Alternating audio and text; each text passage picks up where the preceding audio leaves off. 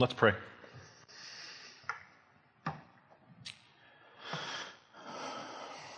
Almighty God, our Father in heaven, we pray that we would be enabled by your Spirit to hear the good news for our world, as truly good news it is. Help us to conform our celebration this Christmas season to that understanding of the news originally announced by the angel at the birth of Christ. We ask for this in the holy name of Jesus Christ. Amen. It is officially that time of year again. Thanksgiving is past, and the holiday season is upon us. If you turn on the radio, take a trip to most any place of business, or simply stroll down the aisle of a local grocery store, you're likely to hear songs about Jesus' birth playing in the background. We may call them Christmas carols, but many are actually Christian hymns celebrating the incarnation of our Lord and Savior. God taking on flesh and dwelling among us. But Christmas carols, specifically, carry a special kind of weight.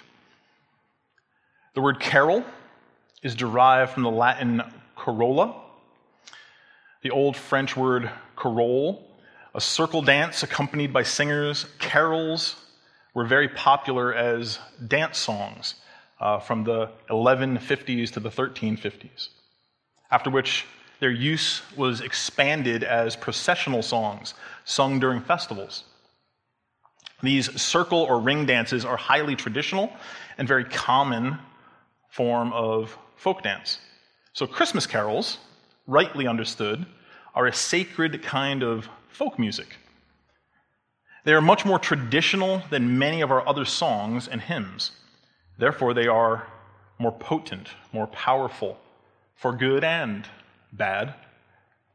Christmas carols carry a special kind of weight. So, for a few weeks each December, and for some of us it may begin a little sooner than that,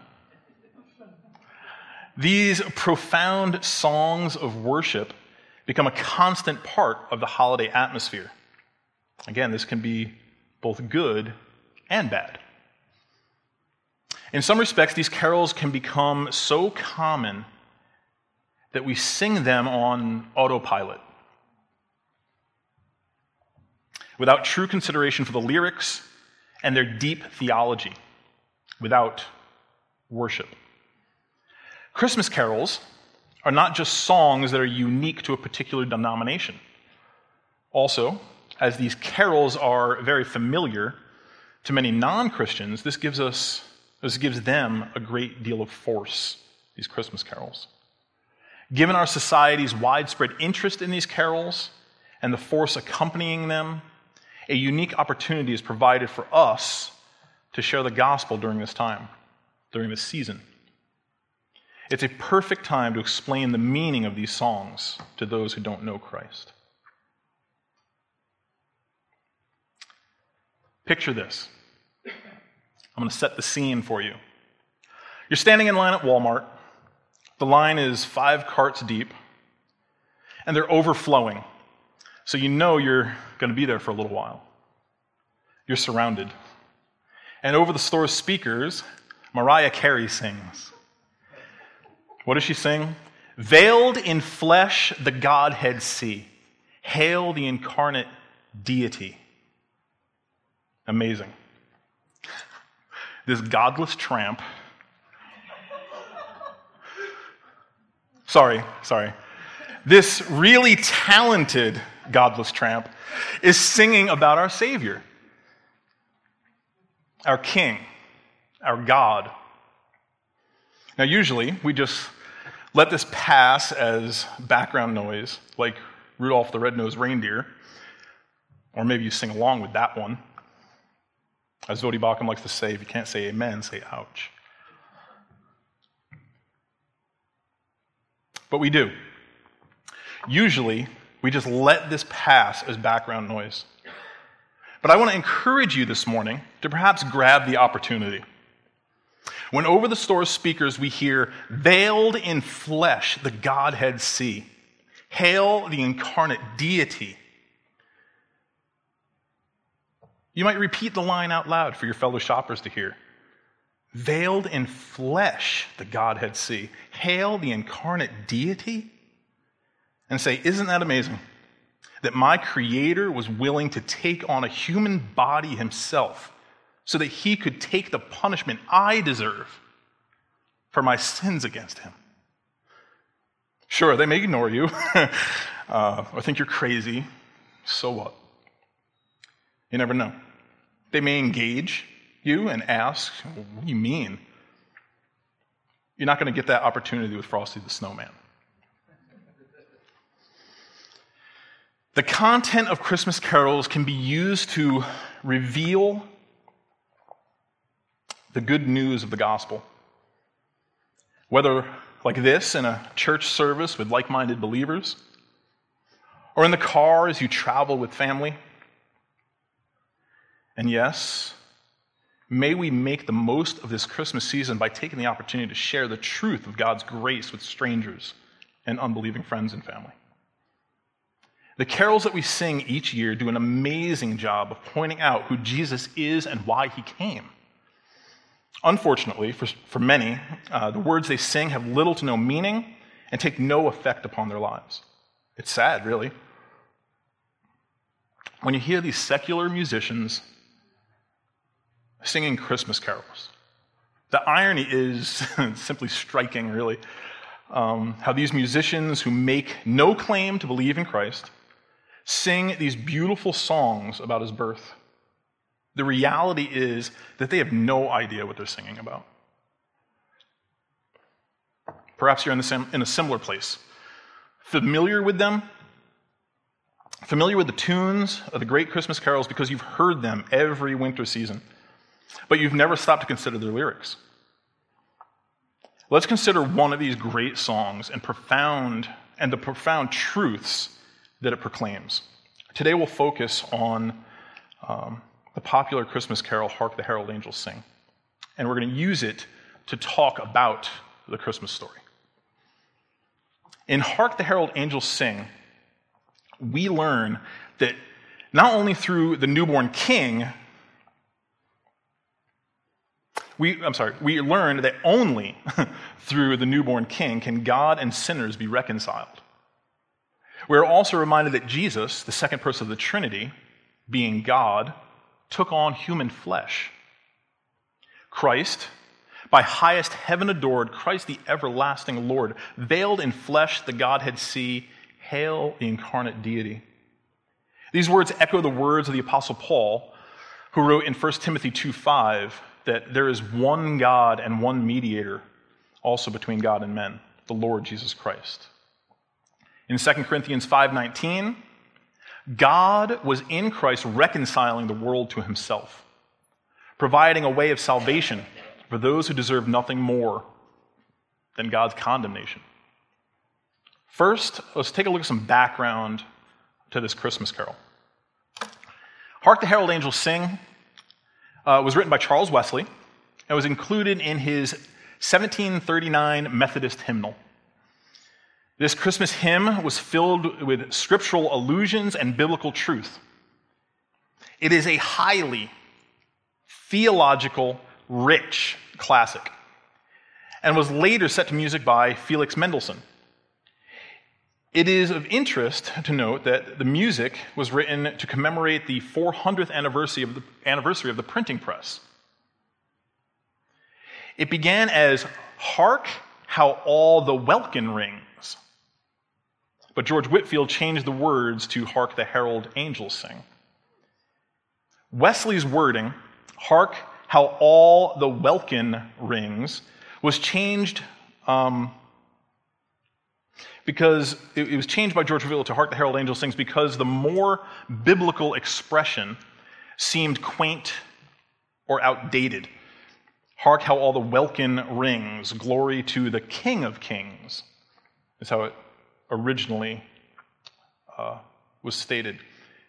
We don't use this much nowadays except in the set phrase, make the welkin ring, meaning to make a very loud sound. Dictionaries usually tag it as archaic or strictly literary. It's actually used in Beowulf and some Shakespeare plays. What supposedly rings in this situation is the vault of heaven, the bowl of the sky, the firmament. In older cosmology, this was thought to be one of a set of real crystal spheres that enclosed the earth, to which the planets and stars were attached. So it would have been capable of ringing like a bell if you made enough noise. Included in most hymnals are 3 verses of Hark the Herald Angels Sing, written by Charles Wesley in 1739, but there are actually 2 additional verses that we'll talk about that speak not only to our salvation, but also our sanctification. Before we get into the actual lyrics, open to Luke's Gospel, where we'll read of the event the carol references. So Luke 2, we'll begin at verse 8, and we'll read through verse 14. Luke 2, 8 through 14. And in the same region, there were shepherds out in the field, keeping watch over their flock by night. And an angel of the Lord appeared to them, and the glory of the Lord shone around them, and they were filled with great fear. And the angel said to them, "Fear not, for behold, I bring you good news of great joy that will be for all the people. For unto you is born this day in the city of David a Savior, who is Christ the Lord. And this will be a sign for you. You will find a baby wrapped in swaddling clothes and lying in a manger." And suddenly there was with the angel a multitude of the heavenly host praising God and saying, "Glory to God in the highest, and on earth peace among those with whom he is pleased." In the text, we almost get the impression that the angel of the Lord saw the birth of the second person of the Trinity, God incarnate, God in human flesh. And as he was leaving the dirty stable, perhaps going back to heaven, returning to his normal angelic duties, saw the shepherds out in the field nearby and just had to tell somebody, anybody, what just happened. So he tells the shepherds, right? The town is dark. They're probably the only people awake at this hour.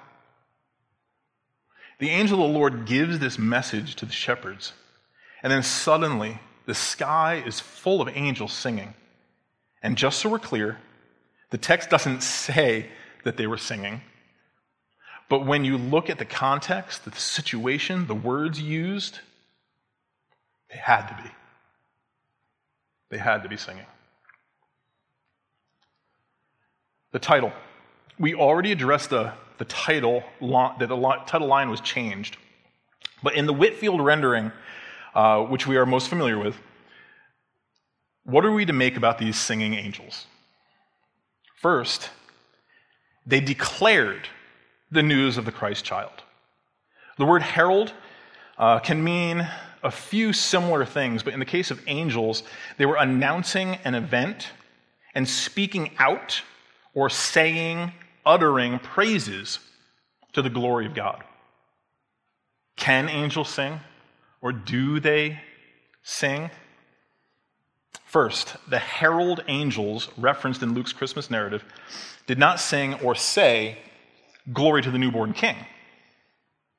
What we see that they actually declared something. Look at Luke 2, and specifically 13 and 14. And suddenly there was with the angel a multitude of the heavenly hosts praising God and saying, "Glory to God in the highest, and on earth peace among those with whom he is pleased." Or another rendering of that is, "on whom his favor rests."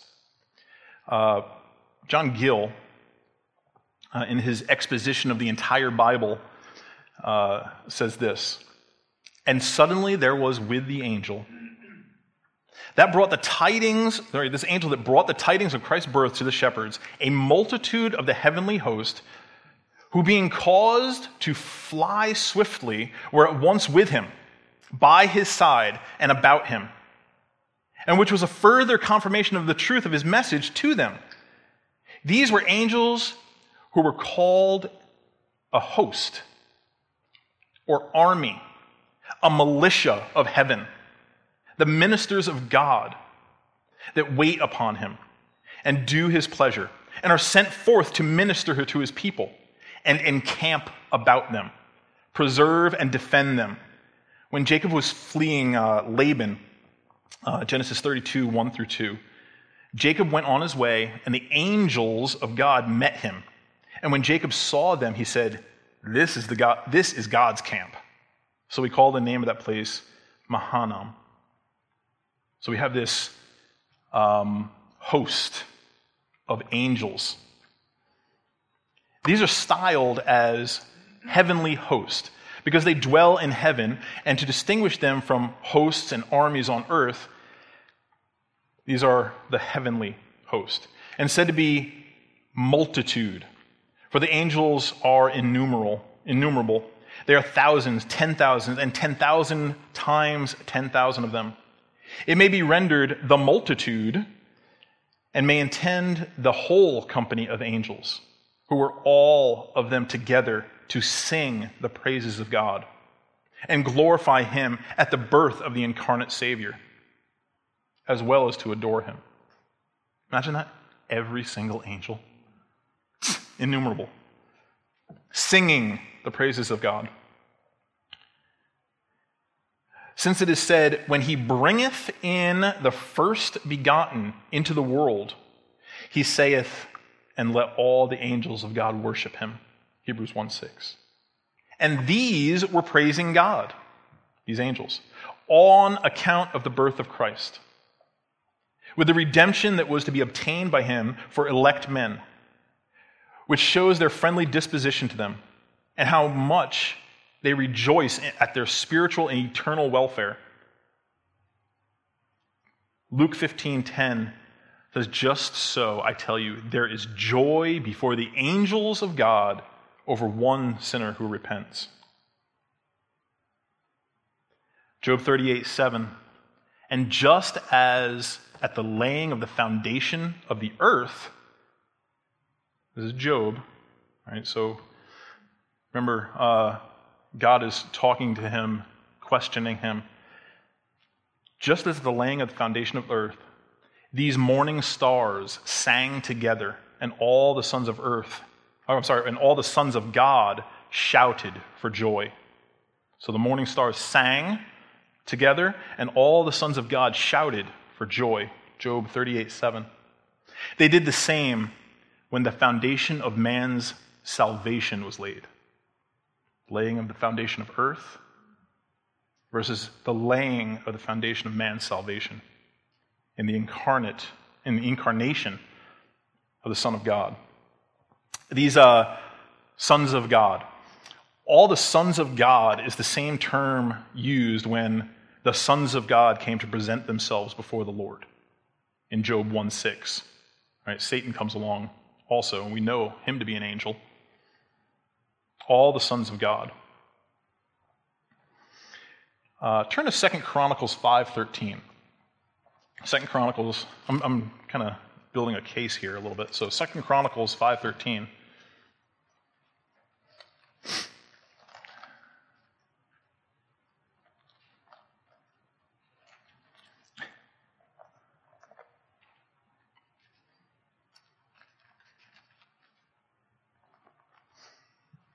Second Chronicles 5:13.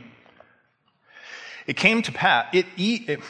came even to pass as the trumpeters and singers were as one, to make one sound to be heard in praising and thanking the Lord. And when they lifted up their voice with the trumpets and cymbals and instruments of music, and praised the Lord, saying, for he is good, for his mercy endureth forever. that then the house was filled with a cloud, even the house of the Lord.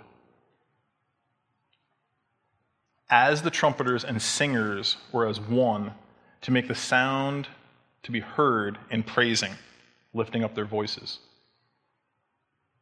So are these voices singing, lifting up their voice with trumpets and cymbals and instruments of music, and praise the Lord, saying. So the saying coincides with the singing. So yes, angels sing, and on that night, a multitude of angels were singing glory to the God in the highest, and on earth peace among those with whom he is pleased. This is, I would say, the most glorious thing that God has ever done for our sorry world. You've heard people say Jesus is the reason for the season. Yes, that's true. But first we have to understand that sin is the reason for the season. Why is his name Jesus? Right? Because he will save his people from their sins. Christ came to deal with the problem of sin in the world. The world was dark. The world was in rebellion. The world was corrupt. The world was full of wicked men, and that is why Jesus was born into this world. Jesus came in order to take on a human body. He took on human flesh in order to be able to die. He needed to die if he was to save anyone. Without the shedding of blood, the Bible teaches, there's no remission of sin. Sentimental Christmas traditions don't deal with sin. You can have gentle snowfall, doesn't deal with sin. If a little snow falls, it can cover a manure pit, right? As nicely as it covers a meadow. Pure, clean, so nice to look at. The only thing that can deal with our sin is the blood of Jesus Christ. And Jesus took on a human body at Bethlehem in order to have a body that could grow up, in order to have a body that could live a complete, full human life, a perfect human life, and then die on a rugged cross. Jesus died on that cross to deal with our sins.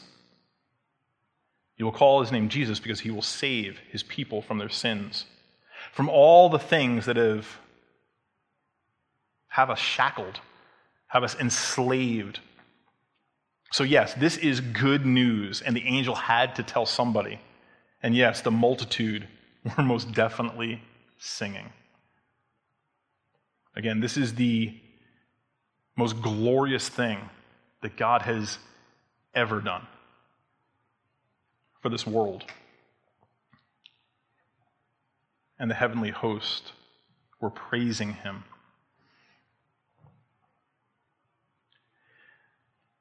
It has been said that good theology leads to good doxology. Good doctrine, and this is about as good as it gets, leads to praise and worship. If the announcement of Jesus' birth does not lead you to worship and praise, there's something terribly wrong.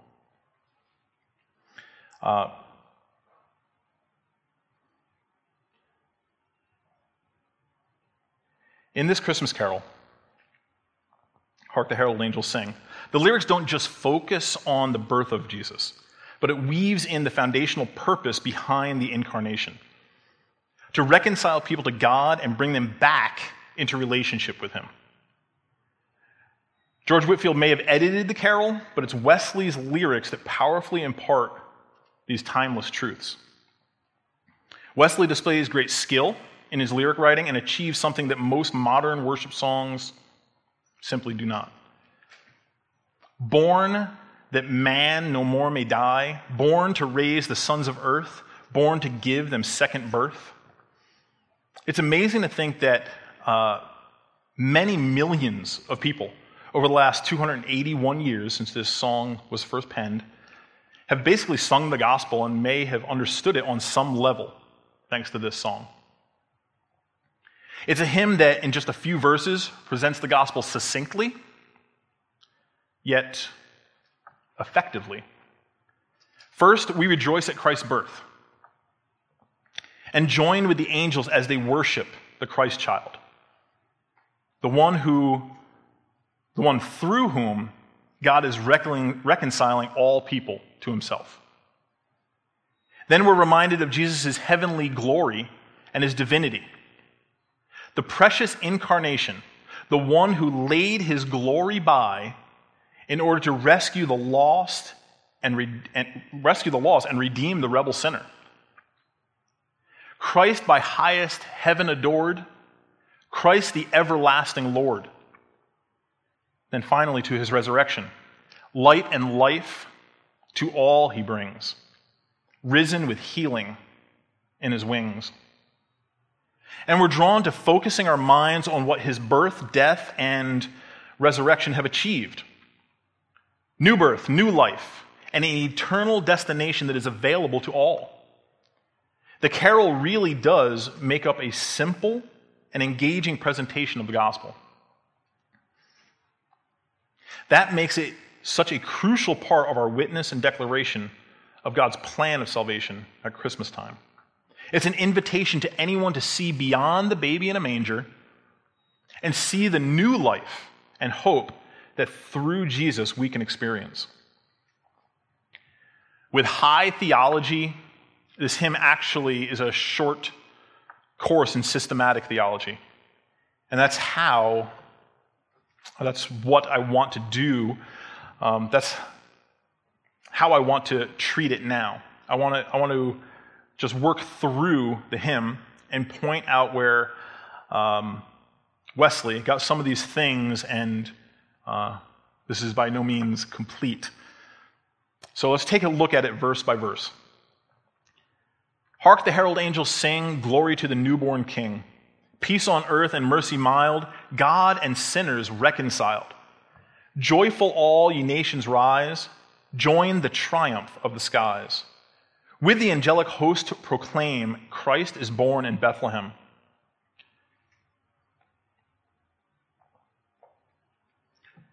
Hark. Give heed, listen. The messenger declaring angels, right? The messenger angels, the announcing angels, the declaring angels sing. The opening lines of this Christmas hymn echo Luke 2:14. Glory to God in the highest, and on earth peace. Immediately a connection is established between the heavenly chorus of angels and our hope for peace on earth. While other Christmas carols may recount the Christmas story as a narrative, this is a dense theology of the incarnation. The carol does not begin with the prophets, the Annunciation to Mary, the journey to Bethlehem, or the search for a room. Instead, we jump right into the middle of the action. Rather than citing the final phrase of Luke 2:14, goodwill toward men, Wesley gives the theological ramifications. God and sinners reconciled. This is indeed a stronger theological statement. Notice that lines 2, 3, and 4, the opening stanza, are placed in quotation marks. Glory to the newborn King, peace on earth and mercy mild, God and sinners reconciled. It's an indication that they're virtually citations of Scripture. We're going to cite quite a bit of Scripture here. We'll move fast, so feel free to jot down references, but you don't have to turn to each and every one. It's going to move quick, and it's going to be quite a bit. Glory to the newborn King. Matthew 2, 1 through 2. Wise men from the east came to Jerusalem saying, where is he who has been born King of the Jews? For we saw his star when it rose and have come to worship him. Peace on earth and mercy mild. Back to our text in Luke 2:14. Glory to God in the highest, and on earth peace among those with whom he's well pleased. God and sinners reconciled. 2 Corinthians 5:19 says, in Christ God was reconciling the world to himself, not counting their trespasses against them, and entrusting to us the message of reconciliation.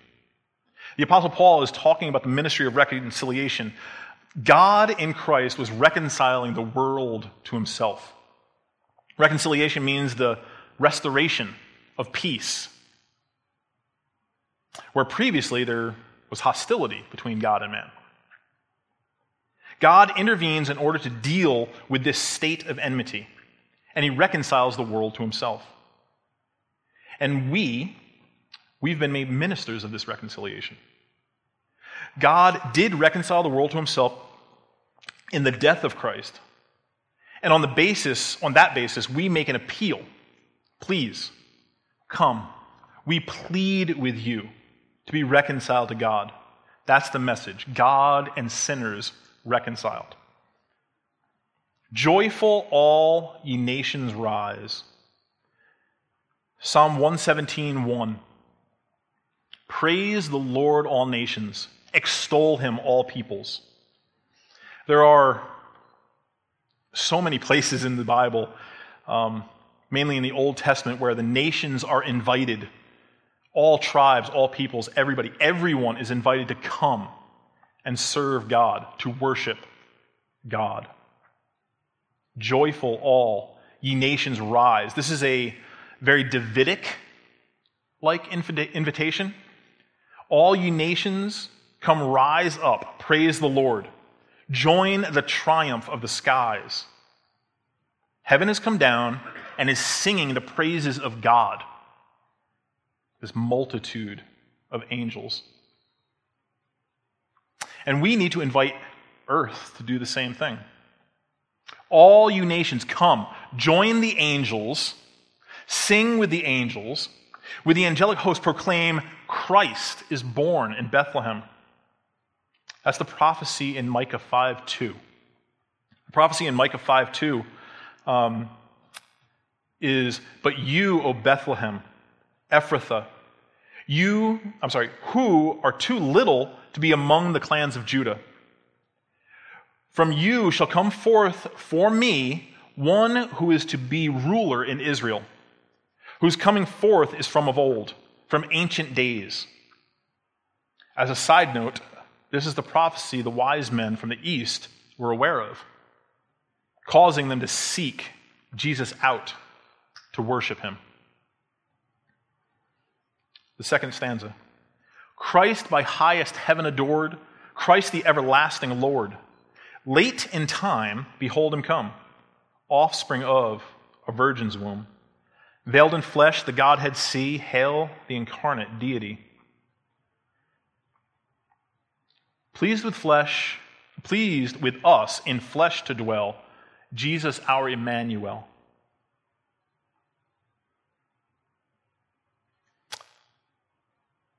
Christ by highest heaven adored.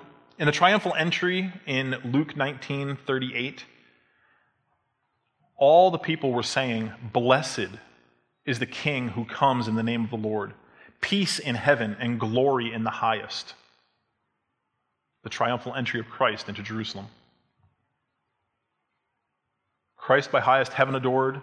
Christ the everlasting Lord. Christ is the Lord of an everlasting kingdom. Late in time, behold him come.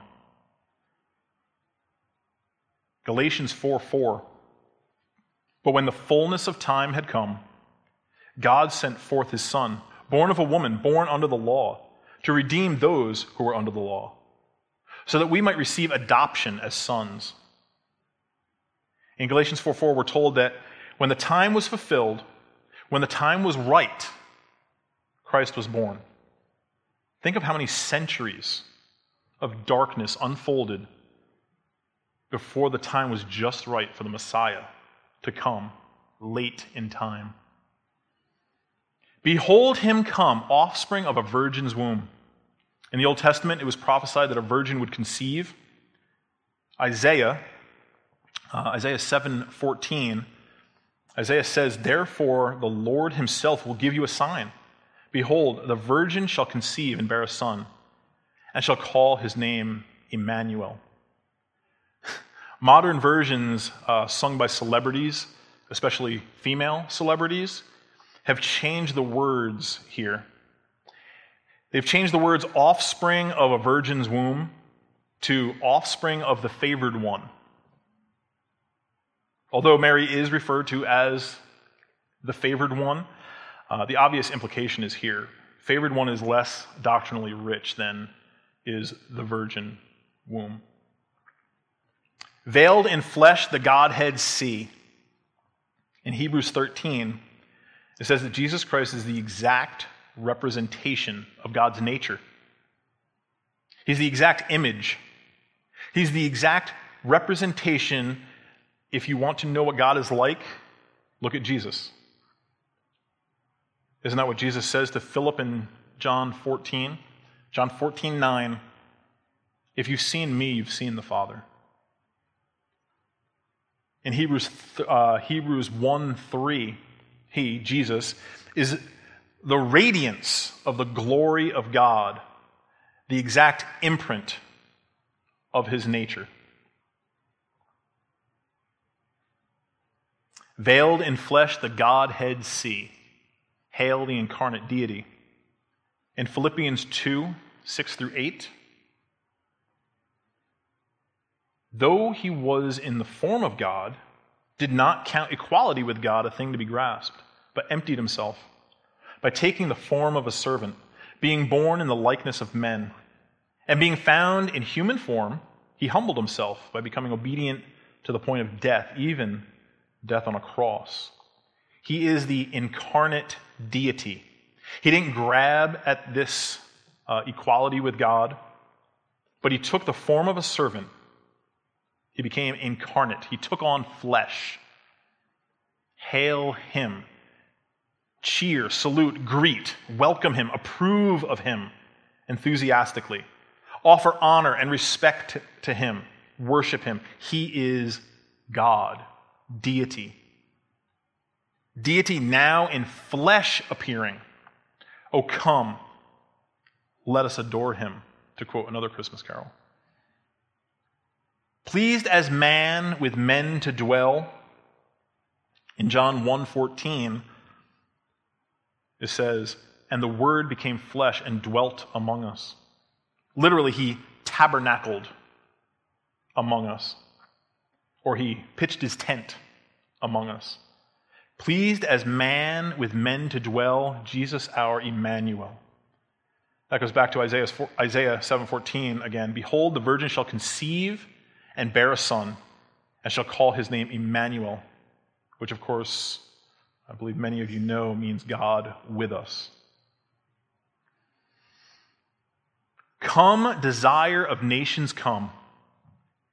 Fix in us thy humble home. Rise, the woman's conquering seed. Bruise in us the serpent's head. Now display thy saving power. Ruin nature, now restore. Now in mystic union join, thine to ours, and ours to thine. First, come, desire of nations, come. Haggai 2:7 reads, and I will shake all nations, so that the treasures of all nations shall come in. And I will fill this house with glory, says the Lord of hosts. Oh, how is he going to fill the house with treasures from the nations?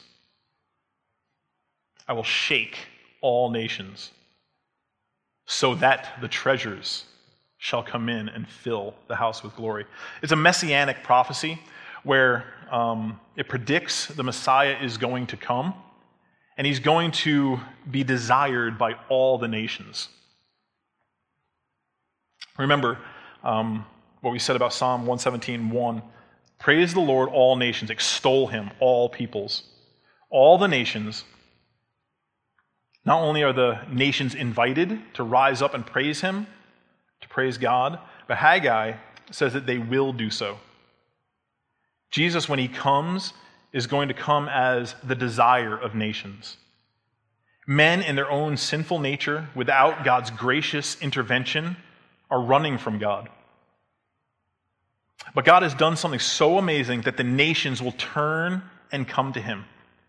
They will want to be with him. Don't believe that? As a Gentile nation, we're included in this. This is us. You're not Jerusalem. You're not Israel, ethnically. You're not from there. Come desire of nations, come.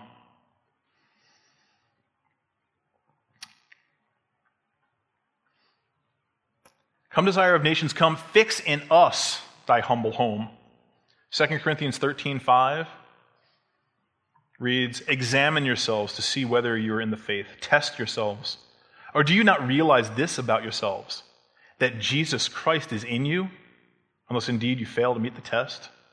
Christ dwells in the believer. Christ dwells in us. God takes up residence and when he takes up residence in us, over time, throughout history, God is assembling a glorious tabernacle made out of living stones. And the glory of that temple, his people, is going to far surpass the glory of all the types and shadows. Think of that. Christ dwells in us. We are a temple. Those temples of the Old Testament, beautiful types and shadows of what God is making out of living stones. And that the glory of that temple is going to surpass everything that came before. Rise, the woman's conquering seed. Genesis 3:15 reads, I will put enmity between you and the woman. Remember this from our Old Testament scripture reading. And between your offspring and her offspring, he shall bruise your head, and you shall bruise his heel. This is the first promise of the gospel. Right after the fall, you have this promise given. Right after our race plunged itself into sin and misery, God promised a Messiah. And he said that the woman is going to be avenged on the serpent. The serpent is going to bruise the Messiah's heel, but the seed of the woman is going to crush the serpent's head. But notice what the carol says. I love this. I absolutely love this. Bruise in us the serpent's head. We're not innocent bystanders. The dragon, this serpent of old, we helped him commit his crime. We were his accomplices. We were misled so that we became a brood of vipers. We became one of his, right? Children of the devil. We became dragon babies. Each one of us has a deadly, venomous snake in our own heart. And in the Christmas carol, we are singing that not only do I want the seed of the woman to come into the world and crush the objective power of the devil, I want him to come into every human heart and crush the serpent's head in their souls. Bruise in us the serpent's head. Now display thy saving power. Romans 8, verse 11.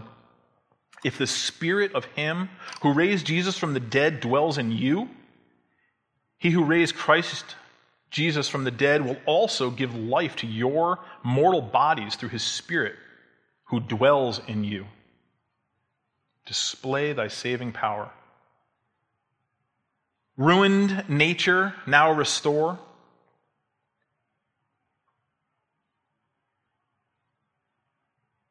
Hebrews 2, 8 through 9. Now in putting everything in subjection to him, he left nothing outside his control. At present, we do not yet see everything in subjection to him, but we see him for a little while was made lower than the angels, namely Jesus, crowned with glory and honor because of the suffering of death, so that by the grace of God he might taste death for everyone. Ruined nature now restored. God's project is to remake the world. God's project is to redo humanity. The church is actually humanity, the human race, done over again. God gave us a new Adam. God gave us a new Eve. The new Eve is the Christian church. The new Adam is, of course, the Lord Jesus Christ. And the Lord Jesus Christ is remaking all of humanity. It's amazing, actually. Now in mystic union join, thine to ours, and ours to thine. John 17:21 reads, that they may all be one, just as you, Father, are in me, and I in you, that they may also be in us, so that the world may believe that you have sent me. God enables us to be joined together with him if you're in Christ, to be partakers of his nature. Just as Jesus took on our human nature, he enables us to be joined to him. Jesus prays in John 17, he prays that Christians would be one, even as the Father and the Son are one. God wants us to partake in this unity, to participate in this unity. If there is not unity in the body of Christ, it's rebellion, it's sin. Now in mystic union join, thine to ours and ours to thine. Adam's likeness, Lord, efface. Stamp thine image in its place. Second Adam from above, reinstate us in thy love. Let us thee, though lost, regain. Thee, the life, the inner man. O to all thyself impart, form in each believing heart. Adam's likeness, Lord, efface, stamp thine image in its place. We were created in the image of God. In the Garden of Eden, we were made and fashioned in the image of God, and when we fell into sin, that image was not eradicated or destroyed. That sin did not annihilate the image of God in us. That image of God was violated. That image of God was vandalized. Think about it. It's like a damaged painting. You can see the smears, the scratches, the rips, the tears. But you can also see the original. You can see what was underneath that was damaged. Christ came in order to restore the image of God in man. So, we were created in God's image. We fell into sin, corrupting the image of God in us. So later on, in Genesis 9, 5 through 6, we read, and for your lifeblood, I will require a reckoning. From every beast, this is with Noah, from every beast I will require it from, and from man. From his fellow man I will require a reckoning for the life of a man. Whoever sheds the blood of man, by man shall his blood be shed. For God made man in his own image. After the fall, God required the punishment of death because the victim was created in the image of God. Man still bears God's image. Non-believers still bear God's image, but it's defaced, it's violated. There's something wrong with it.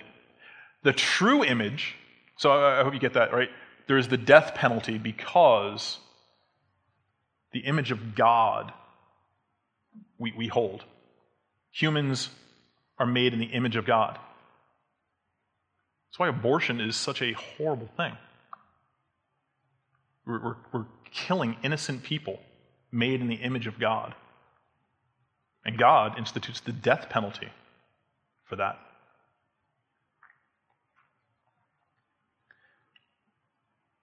So after the fall, God requires the death penalty. The true image, right, Jesus Christ, the true man and the true God, he's the template, he's the exemplar.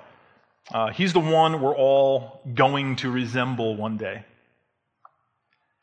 We're reminded of the imago Dei in the phrase, stamp thine image in its place, the image of God, taking on the image of God in place of that of sinful Adam.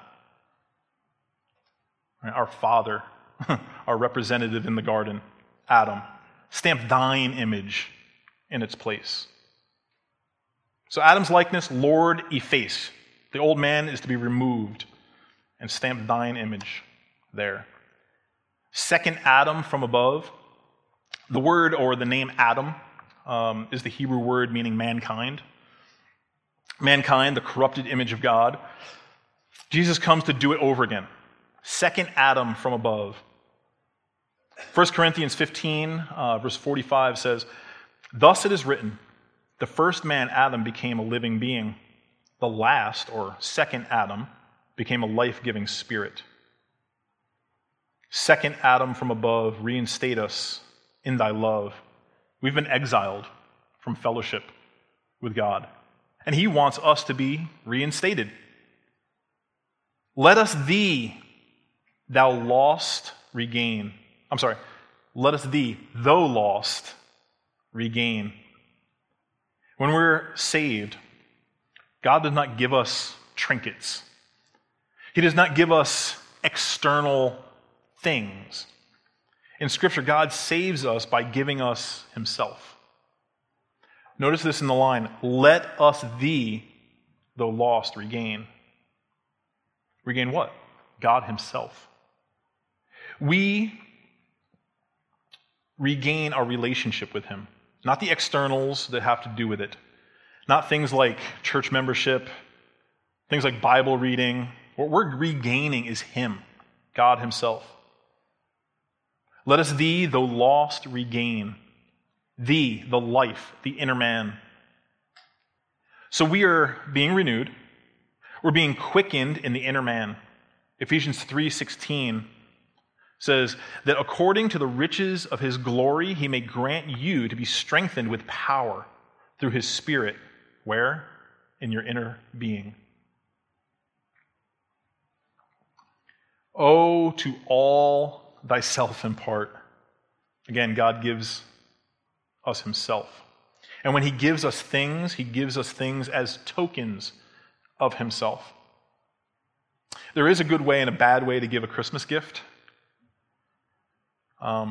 When a parent or a husband or a wife gives a Christmas gift, the good way is you give the gift as a token or representation of yourself. All the things God gives us, life, breath, the sunshine, the weather, all the wonderful things that God gives us, these are tokens of the central gift that he gives, which is himself. Oh, to all thyself impart, formed in each believing heart. Christ is being formed in us when God has given himself to us. God is being formed in us as Christ is being formed in us. Christ is being formed in us when God has given himself to us. God is being formed in us as Christ is being formed in us. We're becoming more Christ-like. Hail the heavenly Prince of Peace. Hail the Son of Righteousness. Light and life to all he brings, risen with healing in his wings. Mild he lays his glory by, born that man no more may die. Born to raise the sons of earth, born to give them second birth. Hail the heavenly Prince of Peace. Isaiah calls Christ the Prince of Peace in Isaiah 9:6. It reads, "For to us a child is born, to us a son is given, and the government shall be upon his shoulder, and his name shall be called Wonderful Counselor, Mighty God, Everlasting Father, Prince of Peace." Hail the Son of Righteousness. The Messiah is called the Son, not S-O-N. It wasn't a typo that Logan did. It's S-U-N. Christ is called the Son, S-U-N, of righteousness in Malachi 4:2. It reads, "But for you who fear my name, the Son of Righteousness shall rise with healing in its wings." The word son is meant to convey the healing power of Christ here, right? Risen with healing in his wings. It's in his shining as the light of life. that healing comes. Light and life to all he brings. John 8:12 again, Jesus spoke to them, saying, I am the light of the world. Whoever follows me will not walk in darkness, but will have the light of life. John 1:4 reads, In him was life, and the life was the light of men. Jesus is the light of the world. Jesus is life for the world. Risen with healing in his wings. That returns again to Malachi 4:2. Right, the Son of Righteousness shall rise with healing in his wings. Mild he lays his glory by. Philippians 2:7 reads, But he emptied himself by taking the form of a servant, being born in the likeness of men. So he empties himself, taking the form of a servant. He emptied himself. Mild he lays his glory by. That does not mean he gave up deity by any means. Picture the most beautiful sports car you can imagine, whatever it might be, right off the showroom floor, and its glory of sorts, right? Beautiful, shining, and you take it mudding. If you don't know what mudding is, you're basically going through the muddy fields, and it gets covered in mud, completely. You can't see what color it was. You don't even know what type of car it was. Christ took on flesh. He covered his glory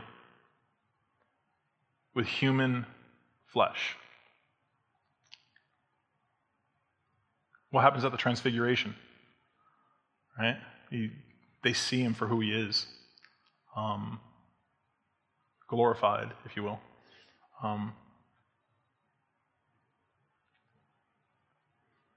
Mild he lays his glory by. Born in a dirty stable, a baby, messing his diapers.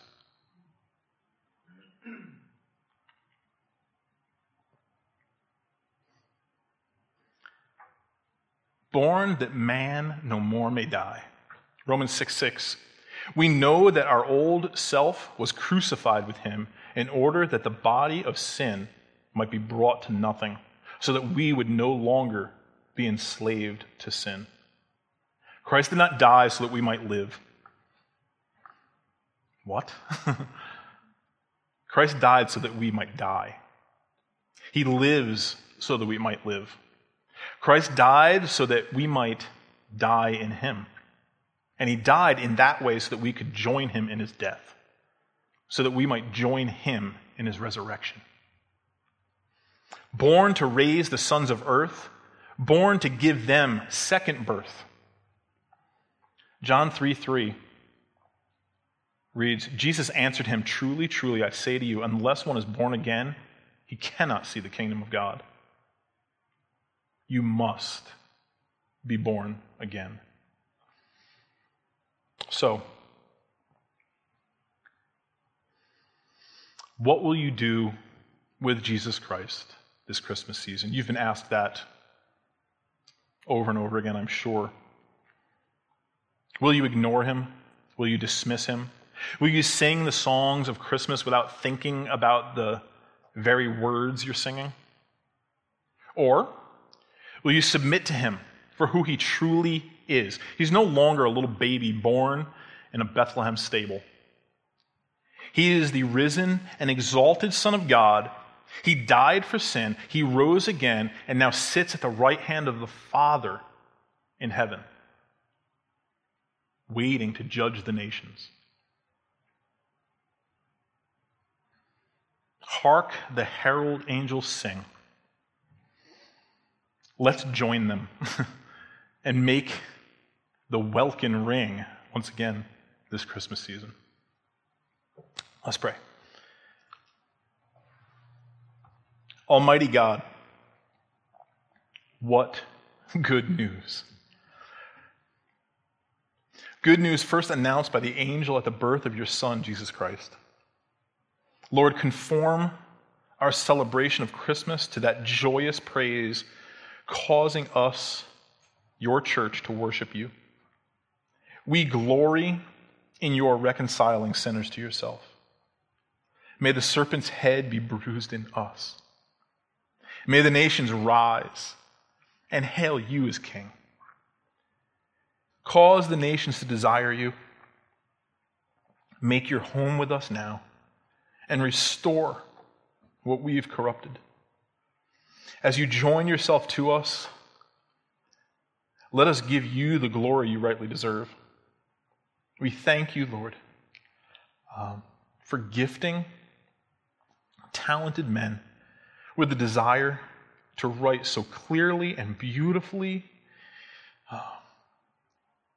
in poetry as well as song and music, the profound truths found in your word. May we not only learn the theology present in them, but we pray that songs like these would stir us up to magnified worship and renewed obedience to your gospel. We ask these things, Lord, in Christ's precious name. Amen. Please stand, and we will sing the doxology.